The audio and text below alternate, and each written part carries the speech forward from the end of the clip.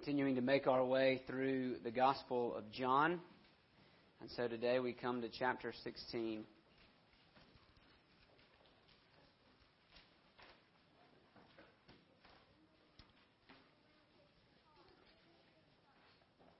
Just to bring you up to speed, we are looking at Jesus' last night, this last conversation he has with his disciples, about 5 hours or so that they spend together, eating a meal together. And then Jesus begins preparing them. He knows where he's going. He knows that he is leaving. He knows that he's about to be arrested and executed, and that they will not see him again, at least in this form. And so he is preparing them for life, in one sense, life without Jesus. But in another sense, he's preparing them for true life with Jesus. See, he's not going to be physically present in bodily form next to them, and so he's preparing them for that by telling them what life is going to be like on the other side of the cross and on the other side of the empty tomb. That's really what he starts doing in chapter 15 when he talks about abiding in the vine. Right? What happens when you belong to, when you're connected to Jesus. Jesus says in chapter 15, "As you abide in me and my words abide in you, so you will bear much fruit." So when you're connected to me and remain in me, you will bear fruit. You'll begin to look and talk and act like Jesus. But there's another part of that, and that's what we looked at last week. That part of, maybe we're deluded a little bit. We think that, all right, I'm gonna bear Jesus fruit. I'm gonna act like Jesus. I'm gonna talk like Jesus. And so when I walk into the public square, when I walk into work, or when I talk to my friends, and I look more and more like Jesus, they're gonna love me. It's gonna be great. And Jesus goes on to say in chapter 15, no, actually, they're going to hate you. Because if the world hated me, and remember I told you that a servant is not greater than his master, and so if the world hated me, they will most certainly hate you. And so that's really the second aspect of what it means to be connected to Jesus. Yes, we'll bear fruit as we abide in his love, but it also means that we are more and more distanced from the world. In fact, as Jesus says, I have chosen you out of the world. I've pulled you out of that. And for that reason, the world hates you. And Jesus tells us that because, as the saying goes, right, forewarned is forearmed. Jesus wants his followers to not be surprised when opposition comes. Because, again, it's counterintuitive. We think, well, if I'm doing things right, then no harm will come to me. Something interesting happens in the book of Acts. The events that take place after this, after the Holy Spirit is poured out in Acts 2, the disciples in the church, they're growing and they're talking about Jesus. And so the religious authorities gather up all of the apostles, and they hammer them, they yell at them, they beat them, and then they set them loose. And it says in Acts chapter 5 that those first apostles rejoiced. They rejoiced that they had been treated that way. You want to be like, do you need medical attention? You rejoiced at that? And it says they rejoiced because they were counted worthy to suffer for the name. And it doesn't mean that they had somehow earned that name, but what it means is that they realized, they remembered what Jesus had just told them in John 15, and they realized, we got persecuted. We got hated. We're doing the right thing. We're on the right track. Stephen, another Christ follower in Acts chapter 7, is preaching. And as he's preaching about Jesus, and it makes a lot of people angry. He tells them that their religion has brought them up short, and that they need to fall on their faces and repent and trust in Jesus. And they don't like that very much. It says they actually stop their ears and they rush at him. And they drag him out of town and they stone him. Can you imagine? Have you ever been hit with a rock? Can you imagine being hit with hundreds, maybe more? And it says that Stephen is able to look up to heaven and see the Lord Jesus standing at the right hand of the Father, reigning as it were over Stephen's execution. And he's able to say with his dying breath, God, forgive them. Don't hold this against them. Stephen is able to say that because he remembers the Lord's promise that if they hated me, they will hate you. And so he's able to not hold on to bitterness and not hold on to hatred, but actually forgive. And so what it means to be connected to Jesus is that you will experience opposition from those who don't know Jesus. And that's really what it comes down to, Jesus says. They will do these things to you because they have not known the Father nor me. It's a knowledge question. They don't know me, and that's why they're acting this way. And so in light of that, then we come to a third set of promises. And that's where we're going to pick up here in verse 4. John 16, verse 4. I have said these things to you, so that when their hour comes, you may remember that I told them to you. I did not say these things to you from the beginning because I was with you. But now I am going to him who sent me, and none of you ask me, where are you going? But because I have said these things to you, sorrow has filled your heart. Nevertheless, I tell you the truth. It is to your advantage that I go away. Because if I do not go away, the Helper will not come to you. But if I go, I will send him to you. And when he comes, he will convict the world concerning sin and righteousness and judgment. Concerning sin, because they do not believe in me. Concerning righteousness, because I go to the Father, and you will see me no longer. Concerning judgment, because the ruler of this world is judged. I still have many things to say to you, but you cannot bear them now.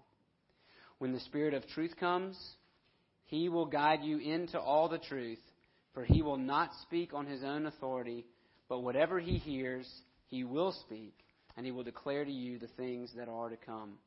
He will glorify me, for he will take what is mine and declare it to you. All that the Father has is mine. Therefore I said that he will take what is mine and declare it to you. Let's pray.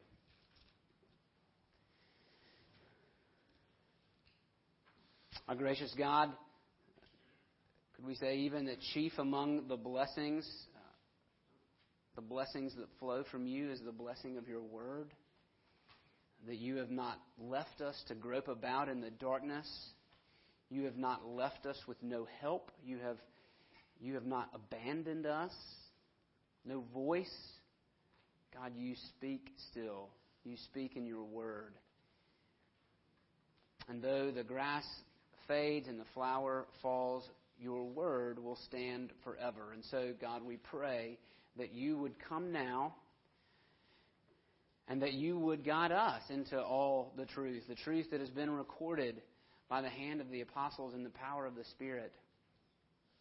That you would guide us into the truth about Jesus, that we would hear his voice, and that we would be saved. We pray it in Jesus' name. Amen. Stepping back just a few chapters, chapter 14, 16, Jesus had already made this promise. He says, I will ask the Helper, and I will ask the Father, and he will give you another Helper to be with you forever, even the Spirit of truth, whom the world cannot receive, because it neither sees him nor knows him. You know him, for he dwells with you and will be in you. 14:26.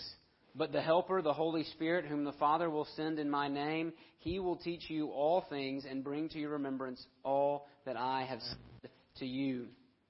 Chapter 15, verse 26. In the midst of this opposition, Jesus says, but when the Helper comes, whom I will send to you from the Father, the Spirit of truth, who proceeds from the Father, he will bear witness about me, and you also will bear witness because you have been with me from the beginning. Confusion certainly abounds where the Holy Spirit is concerned, particularly who he is and what he does. It's not for lack of talking about the Holy Spirit, especially within the past century in the rise of what we would call Pentecostalism. there's a lot of talk about the Holy Spirit, but there still seems to be a lot of confusion. And part of that is maybe it's in the title, maybe it's in His name, right? The word Spirit is a very mysterious sounding word. We don't really know what to do with that, whereas the words Father and Son, we have a frame of reference for that. We're pretty clear on what a father does and what a son does, and so those are terms that speak to us, whereas Spirit, in our modern age especially, we're kind of clueless. And then the other is this, that the Holy Spirit is really at work in the background. Maybe that's not a good way to say it, but Jesus was present in bodily form. His disciples could see Him, touch Him, eat with Him, right? That He was there in their presence. The Holy Spirit, what you see of Him is just His work, just what He does. He doesn't manifest Himself in visible form. And so we're confused about who He is and about what He does. But Jesus, thankfully, isn't confused, and He tells us exactly what the role of the Spirit is. And I just realized I probably didn't put a sermon outline in there, so I apologize. You're left to just fend for yourselves. Here's what the role of the Spirit is. So you have to listen very closely, right? Jesus sends the Spirit to bear witness to the truth. That's why the Spirit is sent, to bear witness to the truth, to bring out the truth, to continue to proclaim the truth to the world and for the church. Jesus sends the Spirit to bear witness to the truth in the world and for the church. And the first point that you cannot see, the Spirit is a help in the midst of hatred. Right? Jesus uses that title, helper, over and over again. And that word helper, we said already, means to come alongside. Jesus says, if I don't go, then the helper won't come. You won't have somebody to walk with you in the midst of opposition.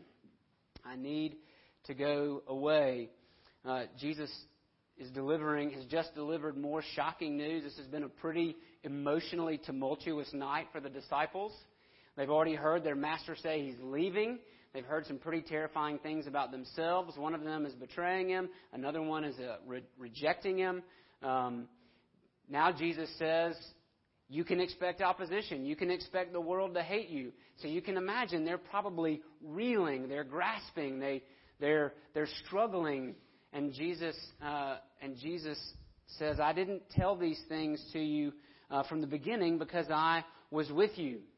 Think of the times when you spared your children. What you know they will meet later on, but they are not able to bear it at the beginning. Imagine, maybe humorously, it is humorous. It would be very humorous if this happened to you. If a friend that had a new baby and you went into the hospital to visit this family and they've just had a baby boy, and you walk into the hospital room and mama is there cradling their new son while the dad has got a whiteboard out and he's charting the course of his life. He's telling, okay, now in elementary school, right, these things are going to happen to you. You're probably going to meet some bullies. You're going to watch out for that, but hopefully you're going to learn your ABCs, your colors, your shapes, right? Mathematics, simple mathematics. And then you're going to move on up to middle and high school, and here's what's going to happen there. Listen, you want to start getting ready. You probably want to hold a job down at some point, build your credit up. And then later on, here's the investment strategy I think would be wise. Right? If you walked in and saw that happening, you would think, this guy is unhinged. Why is he divulging all this information? I mean, yeah, does the son need to know it? Sure.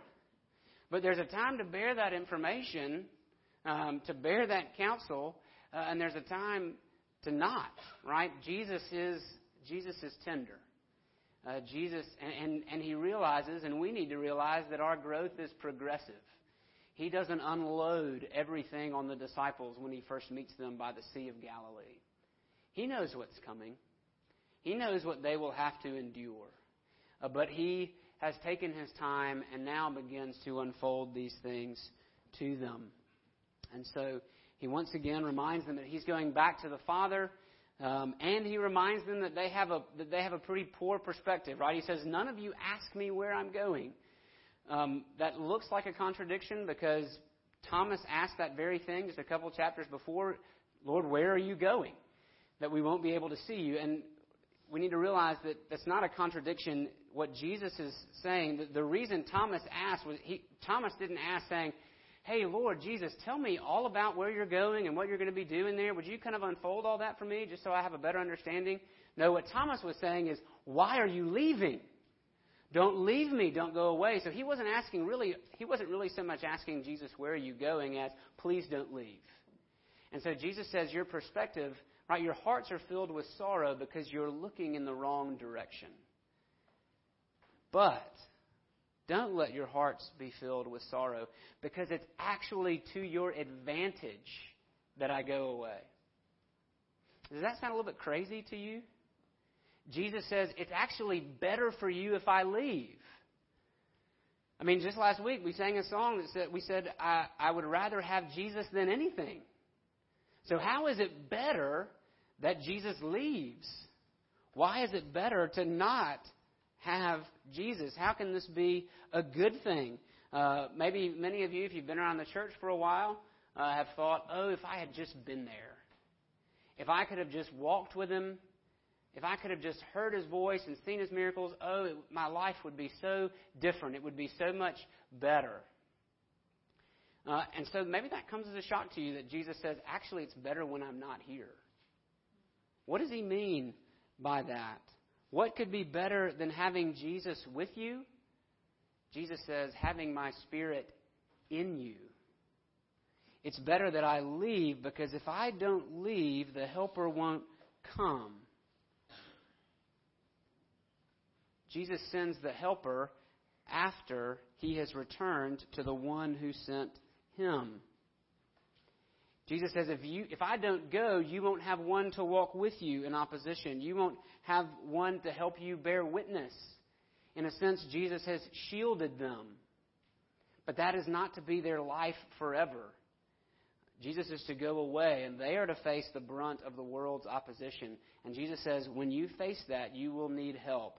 And I must go so I can send him to you. Why? I want you to think about this. The Holy Spirit's work is dependent on Jesus' work. Right? That's what Jesus says. He proclaims Jesus. He proclaims what Jesus has done. So if Jesus doesn't go, and remember that going away for Jesus means going to the cross. It means the empty tomb. It means ascending back to heaven, right? It means, so for the cross, Jesus must pay for sin. For the empty tomb, Jesus must defeat death. And for ascending back to heaven, Jesus must reign supreme, right? Ascending to heaven, he takes the crown back. Those three things must happen in order for the Holy Spirit to be any value to the disciples. Jesus must finish his work so the Holy Spirit can do his. And so Jesus must go away. That is how the Spirit helps. He is there to say, remember what Jesus endured. Remember what he told you. And remember what he promised. We need the Spirit to remind us of Jesus' work. So the Spirit is a help in the midst of hatred. And the Spirit brings the truth of Jesus to the world. Look again at verse 8. When he comes, he will convict the world concerning sin and righteousness and judgment. To convict, to lay bare, to reveal, to expose, to bring guilt, right? To take what is hidden, what we want to hide, and bring it out into the light. That's what Jesus says the Holy Spirit will come to do to the world. And if you think about it, that's really what Jesus has been doing for his whole ministry. That's why the world hates Jesus. Because when Jesus comes and he talks to us, he doesn't leave us anywhere to hide, right? He exposes our sin. His great goodness exposes our badness. So really the Spirit's just doing what Jesus has already been doing. The Spirit picks up where Jesus leaves off. So he convicts the world concerning sin because they do not believe in me. The crucial sin, in fact, the only sin that cannot be forgiven, is failing to believe in Jesus. if you do not believe in Jesus, John 3:16, God loves the world in this way, that He sent His only Son, His one and only Son, so that whoever believes should not perish, but have eternal life. And so if you don't believe in Jesus, you will perish. That's Jesus' message. That's the Holy Spirit's message. It's the message of Christian witness, that when it comes to sin, the worst thing you can do is reject Jesus.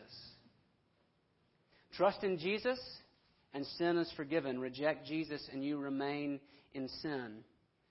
And so because the world fails to trust in who Jesus is, it remains in its sin.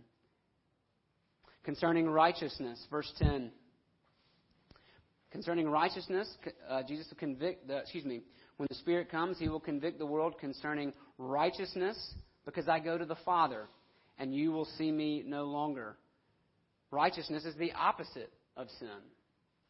Jesus' righteousness is revealed when He goes back to the Father, His return to the Father. How?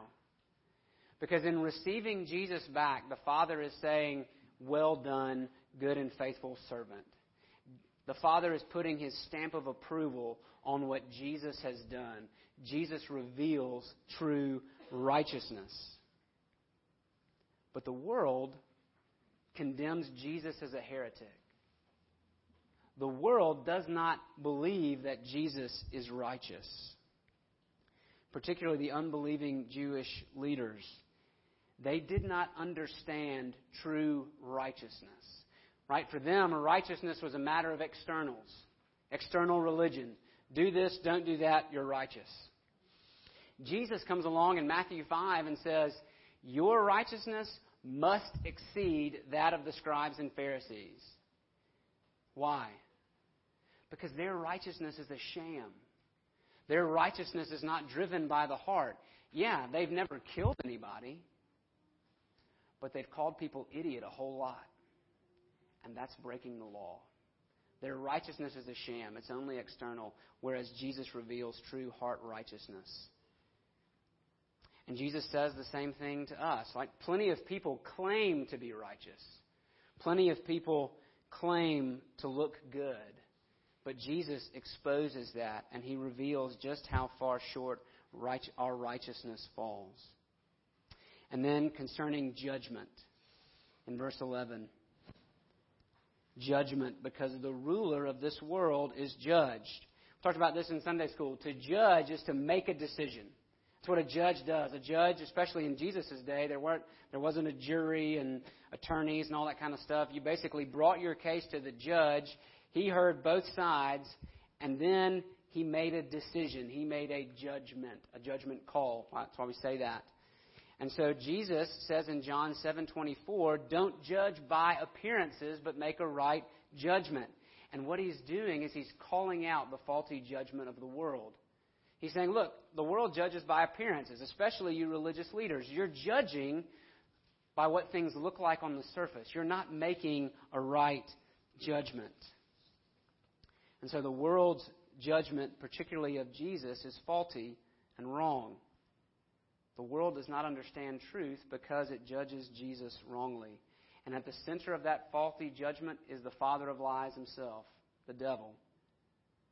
But at the cross, Jesus will triumph over the devil.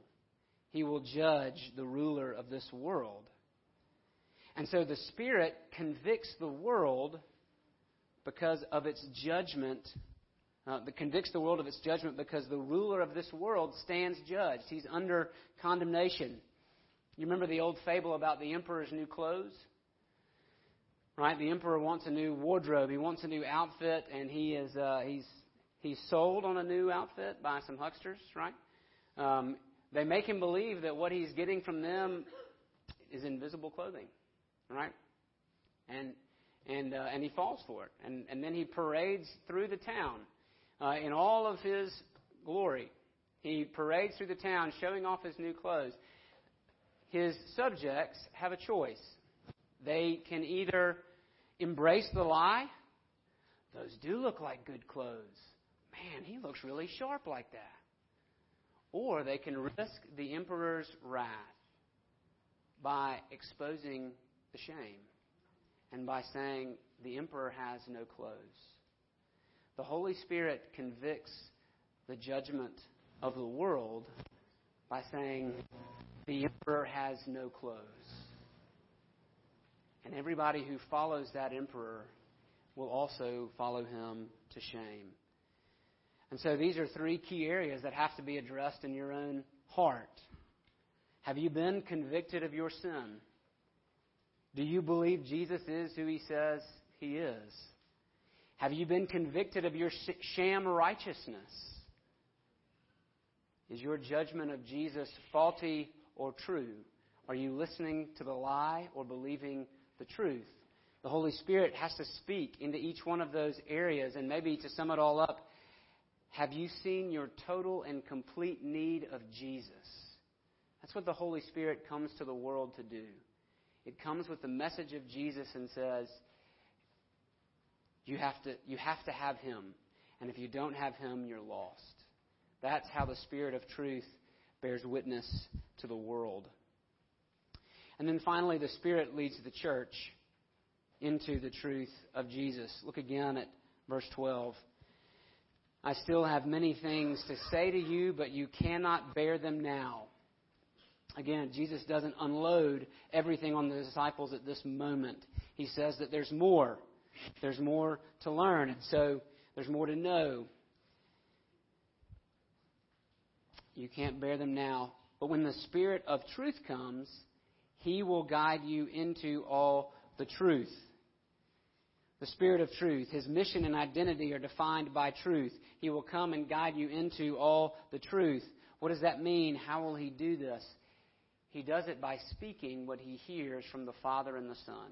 Right? Jesus says He doesn't come on His own authority. He's not coming to build a new, different religion apart from me. He's not an independent operator. All He does is convey what I've already said to you. He takes what is mine and brings it to you. He doesn't come with a different message from Jesus. He doesn't come from a different message than Jesus Himself. And that error can be seen in Islam. That error can be seen in Mormonism and all host of other religions that basically look at the New Testament and say, yeah, that's a good starting place. But you need more. There's this other book you need in order to really help you understand that book. I've got a new revelation from the Holy Spirit. Yeah, he talked to me out in the desert, and I wrote down these plates of gold, and nobody else was there, but this is really the true truth that helps you understand everything else. Jesus says, no, that's not what the Holy Spirit comes to do. In fact, isn't it interesting that the rest of the New Testament, written by a host of different men, all say basically the same thing. Their message is Christ and Him crucified. Every single one points back to Jesus and His person and His work. It doesn't add to it. It doesn't say there's more to it. It says that all you need to know about the Christian life, how to live it, how to do it, is actually rooted and found in Christ and Him crucified. That's where the Spirit points us. And then He says, He told them already that He would remind them of what He had already spoken. The Spirit would remind them of what Jesus had already said. And that He will speak of things to come. What does He mean? What is the product of those promises? You hold it in your hands. See, what Jesus is saying, He's saying primarily to these first disciples. These promises are primarily for the first apostles. They're the ones who've been with Him from the beginning. They're the ones who are sorrowful because He's about to leave. And so what He says, He directs first and foremost to them. They will remember what He said, Matthew, Mark, Luke, and John. And I'll tell you about things to come, Acts through Revelation. So through the power of the Holy Spirit, all of those men wrote this. And so this is what the Spirit does. And that means then that the promises first delivered to the apostles then have meaning for us as well. because you hold the fruit of their ministry in your hands. And you carry the same Word of God in the power of God to the world, just like they did. And so even though Jesus is talking primarily to them, that promise has benefits for you if you are a believer in Christ. What does all of this mean for us? Jesus says in verse 14, "The Holy Spirit will glorify me, for He will take what is mine and declare it to you. All that the Father has is mine. Therefore I said that He will take what is mine and declare it to you." What the Holy Spirit does is He comes and He opens up the treasure house, right? The storehouse of God that's available to us in Jesus. And He makes it available, right? He brings it. He mediates the truth of Jesus to the rest of it. He takes what the Father has given to Jesus, what Jesus has won by His cross, by His empty tomb, and He gives it to us. And so if you would know the riches of God, if you stand outside of Jesus this morning and you say, "I want to know God," you must know Jesus. And you must know Jesus through the power of the Holy Spirit. And so if you would know God, if you would know all of His riches that He has made available to us in Christ, then I would say, come to Christ. Trust in Him. Believe on the Lord Jesus and be saved, and receive the Holy Spirit. Let's pray.